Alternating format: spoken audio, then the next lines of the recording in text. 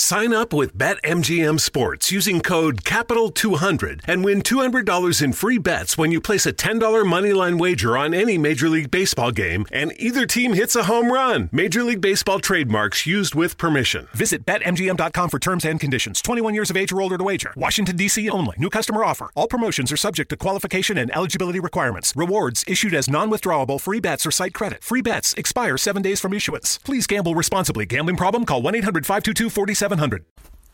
Hi there, I'm Adam Kirbas, and this is my novel Life Choices. Anne Farrell was an average student. She's not very smart indeed, but she has some sort of a beauty. Her face is impeccable, her skin, her eyes. She's a beauty, she's a real beauty. And she's known in school for being a beauty, this gorgeous woman. And she gets a lot of appreciation for her beauty. She's known, her classmates appreciate her for being the most beautiful girl in school. However, Anne feels some way inferior because she has no womanly forms. She has no big boobs. She's rather flat-chested, and she has no broad hips. From behind, she looks like a boy, and she was even sometimes made fun of not being feminine enough, of not having these female curves everyone aspires, everyone looks at in women. You see on ads, you see in all kinds of ways, in stores, on television, wherever you have it, you see some sort of a real womanly forms which are being considered as beautiful in the society. And Anne competes with this image. She feels distressed by it, uncomfortable. Especially her mother, Mrs. Farrell. She is womanly. She's homely and womanly. She has these curves, she has big boobs, and Anne somehow does not seem to fit the image of her mother. They resemble each other, yes, but her mother and Anne got aware of it. Her mother attracts more gazes, and Mrs. Farrell knows that she's a beauty, and she enjoys the gazes of all others. But for Anne are the gazes of all others. It makes her uncomfortable because she cannot compete with her mother, because she feels that she was betrayed of something in her life. The gazes of all others seems to be as if they were gazing on her deficiency, that she is not woman enough. And Anne imagines man being thrilled and excited by women who are feminine, with broad hips. She sometimes imagines sexual intercourse where men are thrilled and excited to be around real women with broad hips and big boobs.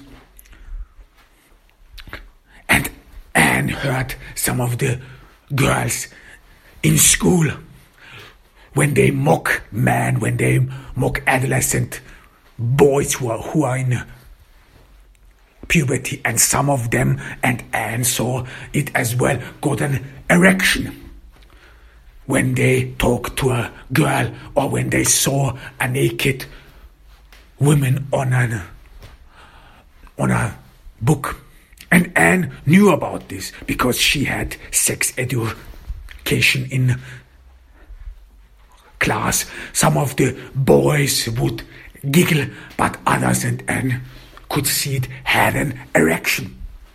And she thought to herself whether she will ever be able to excite a man in such a way that he will get an erection. And in Anne's daydreams and imaginations, she always outcompetes her mother. She some sort of has an overedge over her mother. She tries to comfort herself. Maybe she may not be as beautiful or as womanly as her mother, but she imagines she has this appeal, this something people can't see of, or you don't get aware of immediately, but which is something for connoisseurs, for people who appreciate real beauty, whatever it is. And Anne imagines that either her voice, her appeal, her appearance would in a way or another excite a man so that he would get an erection when he is around her. Because Anne, whenever she would stand naked in front of the mirror, she would always keep comparing herself to her mother. And she saw a couple of times her mother naked, and the image has seared itself in her brain. She cannot flee it. She cannot escape it. Mrs. Farrell is indeed a gorgeous woman, and it hurts Anne that she can't compete with her. And it leads occasionally to some outbursts, to some quarrels between Anne and her mother. There are days, especially when Anne thinks or feels that she does not get enough attention from men. She detests her mother. She hates her because she thinks that women like her mother, they steal away the good guys. Because Anne thinks, because she has not this beauty, because she has not this physical excitements, because she has not this physical appeal, men need to look into women's hearts. And Anne is convinced of it, that she is somehow different. She is not superficial. This is how the important save themselves whenever they can't compete with others in a physical contest. They always go for the inner values. I am more than meets the eye. And Anne tries to soothe herself with this notion. It is true that she cannot compete with her mother sexually, but it is not true that she would not have sexual appeal, that she would not have this excitement, this thrill a man eventually will feel around her. And Anne is convinced that if a man would see her true nature, if someone would see how she truly is, then he would get excited by her and even get an erection. And in a way feels herself feels that she needs some sort of appreciation from the opposite sex, that she is worth an admiration, that she some sort of can occupy people's and boys' and men's gazes, that she has sexual appeal. But it is revealed deep inside her. And because of this competition with her mother, Anne some sort of adopted character traits which make her, or should make her seem that she is down to earth, that she can be this girl from next door, this girl who can talk about baseball, the girl who is beautiful but still is tough, though, the girl who is not superficial, the girl who cares about the boy, and this all-American boy who is troubled, who has a difficult, dark past he cannot talk about. This all-American boy who is grudgy, who is some sort of has a thick skin, and people, especially superficial women, would not see through his. This is the appeal women like Anne try to gain, or the favor they would get for in surpassing all these superficial women. And Anne thinks that she would have more appeal to this all-American boy, the one who needs comfort, the one who needs understanding, this deep hurt soul, who needs a woman who is not superficial but understands him, a heart of gold. And Anne imagines herself in her dreams, in her daydreams, how she would excite this boy, this all-American boy, this guy who has troubles, and understands him, would understand him, would talk to him, would have an open ear for him, and Anne would be patient with him, with this all-American boy, would listen to him, see his worries, see his true nature, and would give him comfort, and she would be paid for it. Paid, and she would be repaid for it with a great gift, with passion, with love, with unimaginable desire. This all-American man who happens to be a real man, who happens to have rough edges, but nevertheless is strong, is manly. And this manly man is excited and thrilled to be around Anne, is erected by her, feels an erection whenever Anne is around, wants to be with her, wants to kiss her, wants to show her to his friends who are rough in a way or another, but he, and this is sheer imagination of Anne, that he then tells to all his friends what a good girl Anne is, that she has a good heart, that she has a heart of gold. And this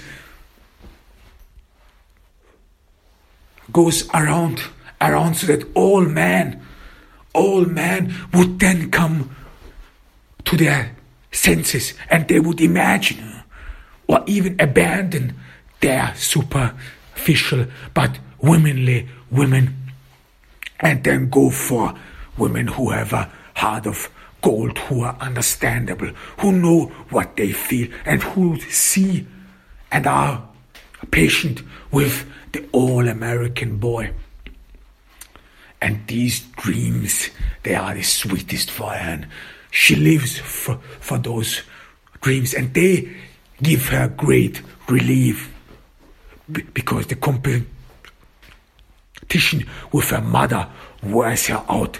She has to face her every day. She has to look at her mother every day. Her broad hips, her big boobs, it drives her crazy. Mrs. Farrell is a real eye catcher.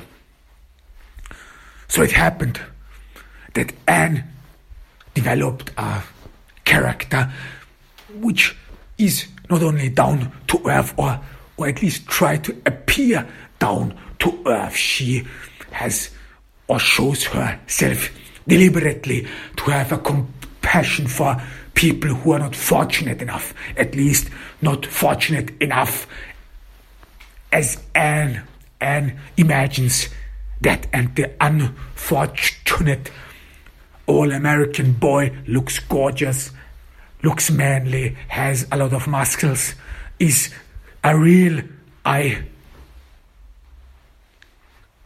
catcher, but has in a way a dark past, and only Anne seems to have a cure for it because of her inner values, because of how she is and how she is around this boy, so that she and only she can comfort him and give him a purpose. And Anne imagines all those superficial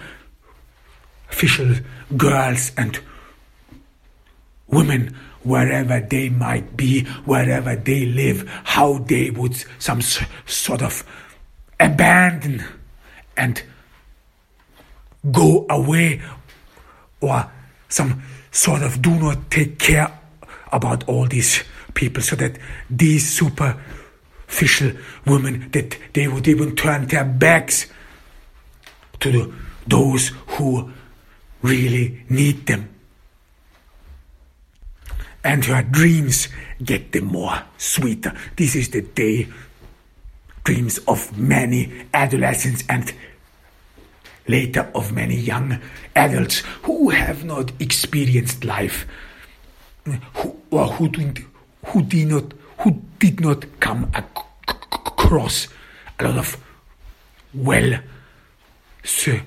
well-fed or well-being suitors, who did not experience life so far and live in all these imaginary scenarios. And those imaginary scenarios more and more became either templates for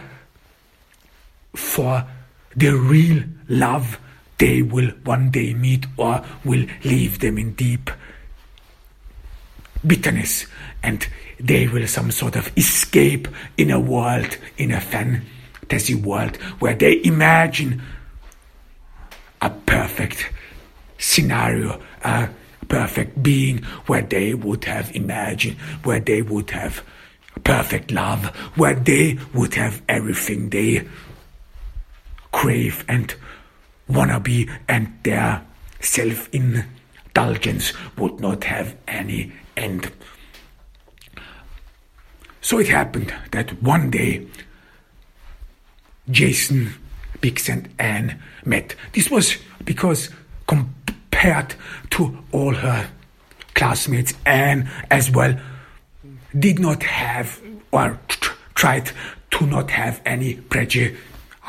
This is against normal, common people. Anne is well off. Her parents are doing well. She's from the upper middle class and she attends a private school. But nevertheless, she tries to be around normal folks, at least those whom she thinks are normal, which she assumes that they would be normal. And Anne likes to be around them, show themselves with commoners. She dines at a place where she thinks normal commoners would frequent. It is the same diner. Frederick Malham's mother is working, and she always is there, looks there, eats there. She's all alone. Her attitude some sort of made her an outcast, because most of the young girls and young women in her age, they rather have other issues to follow. They have not really grasped the severe competition among women that they have to face every day, and they rather indulge in a period of younger life, in a period of childhood.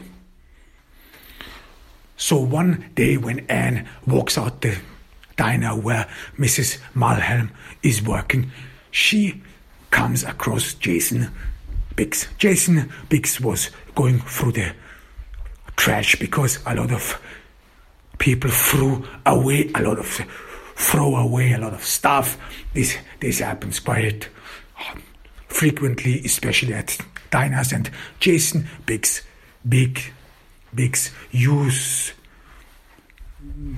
goes through the trash of diners to find food. Sometimes Mrs. Mulholland would give him leftovers, not knowing that Jason Biggs is actually acquainted with her son, Frederick. For Mrs. Mulholland as well as for Anne, all these homeless people, they all look like the same. It's either the stench, it's either their dirty, ragged clothes. They do not really seem to have any faces at all. And Anne looks at them the same way. And when Anne saw Jason Biggs, she firstly was rebuffed. She thought to herself, dear, what's that? She smelled his stench, the stench of the street, and she did not feel comfortable around him. Jason Biggs wasn't appealing for her, and she sort of felt secluded, and Anne would have almost ran away, dash forward to the next stop, and then get into the subway and escape. This was her first intuition. But then she saw that Jason is not interested in her at all. Jason and many homeless people, some sort of adapted to a notion that the world out there, a normal world which works from 7 to 5, that this world is far away beyond their perception, and they do not heed any attention to it. Then Jason found a stubborn cigarette. He did not find food, but a stubborn cigarette. It was halfway smoked through, and Jason is joyous, puts the cigarette stub in his mouth and starts smoking it. And Anne sees it, and she stopped there. She freezed. She thought to herself, and she remembered that in school, in order to bond with her classmates, they would always smoke together. This is something exciting. This is something thrilling, and she felt as if she would have to bond with Jason, say something to prove to herself that she is this unconventional woman, this down-to-earth woman from next door. And she offered Jason cigarettes. Jason was not sure what it meant, because Anne still is this clean, beautiful girl, young woman, teenager, who offers him a cigarette, this homeless, filthy person. Jason reluctantly took a cigarette, but he did not know what to make of it.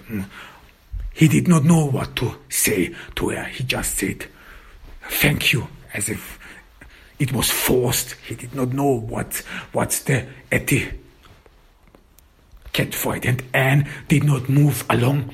So they stood there. An awkward moment ensued. And after a while, Anne asked him how he was doing. I mean, it was a stupid question indeed. You do not ask a homeless person who goes through the trash how he was actually doing, well, it can't be good. Obviously.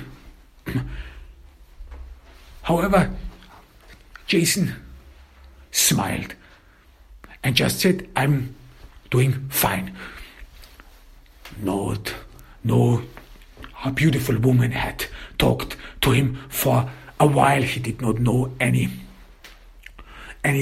beautiful woman who ever talked to him. He still remembered his old girlfriend who abandoned him, and it had some sort of appeal to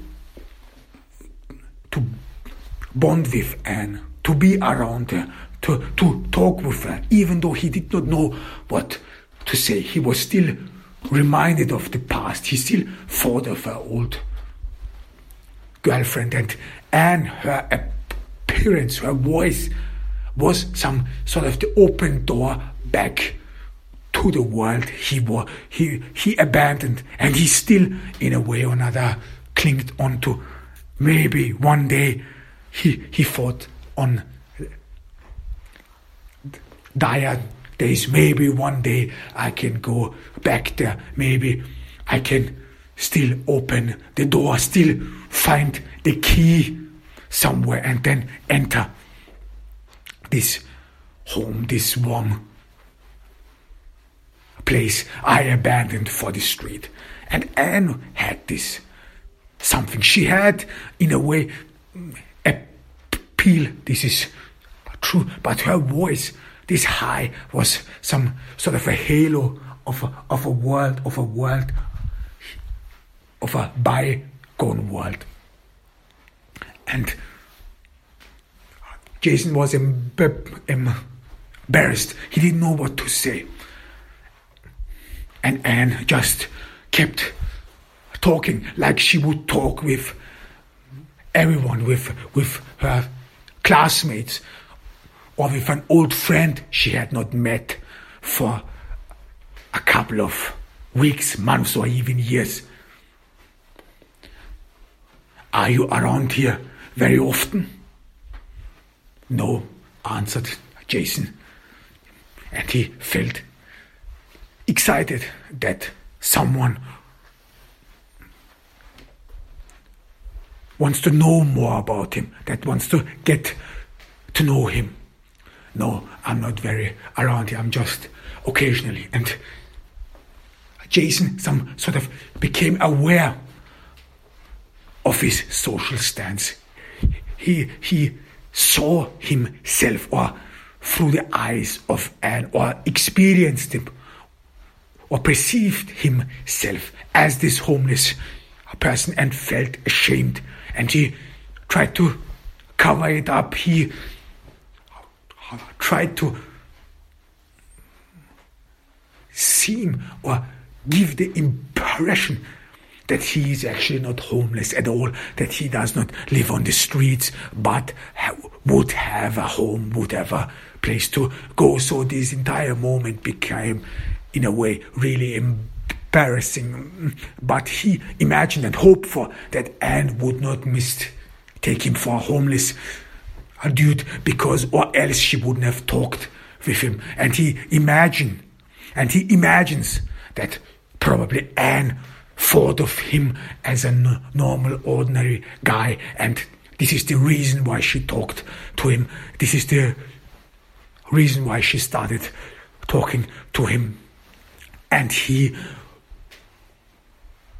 wants to indulge in this notion a while longer, wants to make her believe that he is this ordinary guy you can talk to, you can ask random questions like, how you are doing? We haven't met each other for a while. But then the meeting, the talk, the dialogue stalled. Only a few words. Yeah, what you're doing. So it became some sort of forceful. And then Jason asked her whether she would be around her, would live around her, would go to school around her. And Anne agreed. She lives, she walks, she attends school near here. She lives around a little bit far away, not in this neighborhood. However, she likes to come here. She likes to dine here. She loves the food. She loves the people. Even though Anne never really socialized with the people. And after she always left the diner, she would rush home and take a bath because she fears that she would catch something. However, she likes to pretend that she would be this girl from next door, this down-to-earth girl. So she keeps she tries to keep the conversation going, but it some sort of is stuck. But then after a while, after some awkward moments of silence, she starts talking about her school, about the people, about class. I mean, she's nervous. She doesn't know what she should say else. This is a stranger, and she feels embarrassed as well. She feels herself as stupid. You talked to a stranger you don't know anything about, and you do not even know whether this person thinks that you are stupid or just plain. Maybe he even thinks that Anne is stupid or that you are out of your mind. So it is not very clear, but Anne keeps talking. She wants to engage him further. She wants to find out who he is, what is it all about, but most importantly, she wants to find out whether she talks nonsense, whether she has appeal, whether she can some sort of grab the attention of someone, because she became pretty much aware that Jason is a homeless person, and she's thought to herself, well, this homeless person, even if he rejects me, so what? I can talk with him. I can some sort of practice on him. I can do whatever I want, and if he does not like my company, so be it. I would just turn around and walk away. What of it? So she talks about school. She talks about her teachers.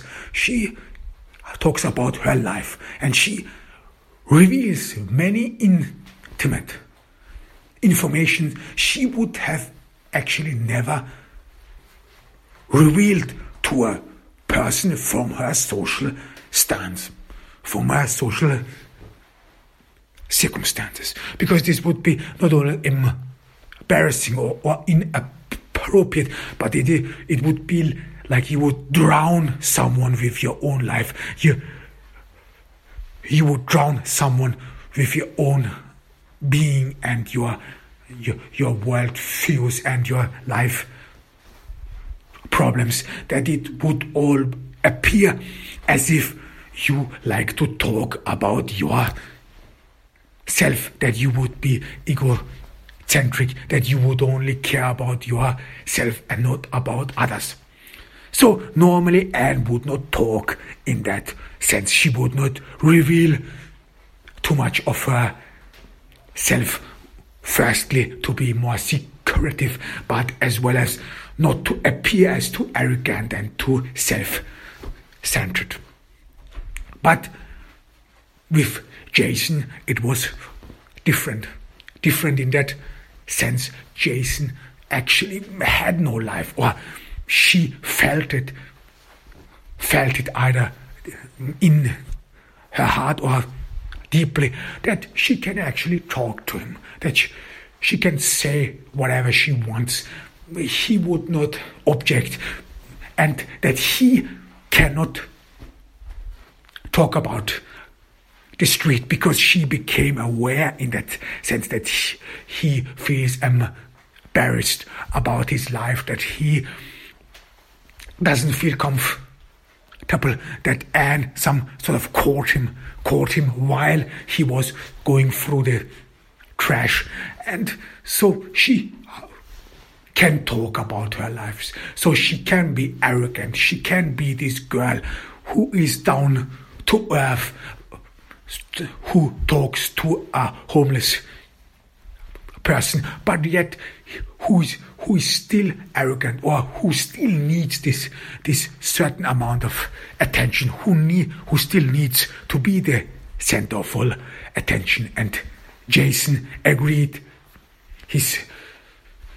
He nodded, and he liked that someone would actually talk to him. This is not very common. He felt like normal again. And Jason thought to himself, well, this is how it should have been. And this is what he have always missed on the streets all these years. That he did not get a face, that he was not given a face, and people would look at him as a random dude whom you have to ignore, from whom you have to escape and stand away far enough, or you could catch something, a disease or whatever you have. But Anne, and he likes to listen to Anne, hangs to every word. Her worries become his worries. He thinks of her life. He imagines some sort of his old life and tries to fit in Anne, and imagines his old classroom, his old classmates, and his life he abandoned. And there in class, he imagines Anne and him.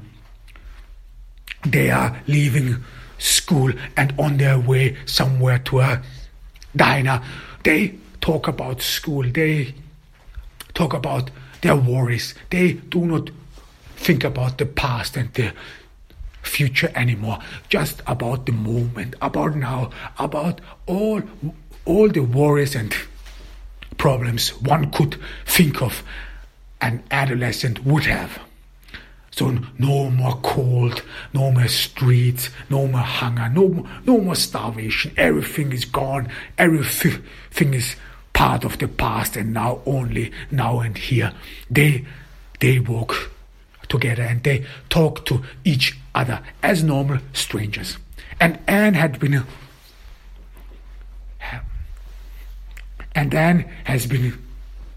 talking for almost 2 hours. Jason, he does not object. And Anne, she had so much to tell, and she could never talk about it. She could never talk about it in school, because all these social etiquettes and all these worries, how she should be perceived, they were always in her way. But with Jason, things were all different. With Jason, she could talk about herself. She could say whatever she wants. And this was such a great relief. And it helped her. And it helped her deeply. And she enjoys it. Talking about herself, doing something extraordinary, weird, and so on. And after 2 hours, she stops talking. She has been talking for almost 2 hours, and then she stops, looks at Jason. She does not remember whether Jason said anything. She does not remember whether Jason talked about his life. Did he say something? Did I miss something? Did he reveal something from his life and I missed it? I did not pay attention to it. And Anne is worried. She's worried. Again, this social etiquette hits her. She feels embarrassed. She talked only about herself and not about anyone else. She did not listen. And women supposed to be good listeners, because they have to see danger to their social mask, danger to their appeal. This is what counts in Anne's mind. This is what a woman should preserve dearly. This is her apple of her eye. So she feels uncomfortable, but Jason just smiles. And then Anne gets uncomfortable. What now? What is the social etiquette now? She has forced him to listen to him all this time. And now should she just turn around and walk away? Should she just abandon him, leave him to his own fate, no matter what he does? Or should she meet him again? And Anne some sort of feels this urge to be around Jason again. She wants him to listen to her. She wants him to share her life or the worries she goes through. She wants to be around him again.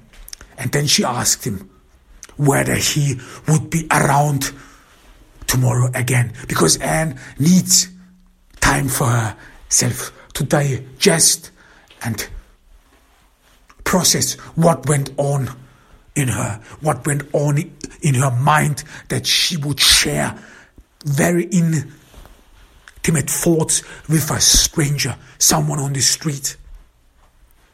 And she asked him whether he would be around tomorrow.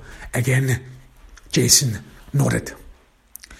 And she thought to herself, yeah, he lives on the street. You probably have to tell him the exact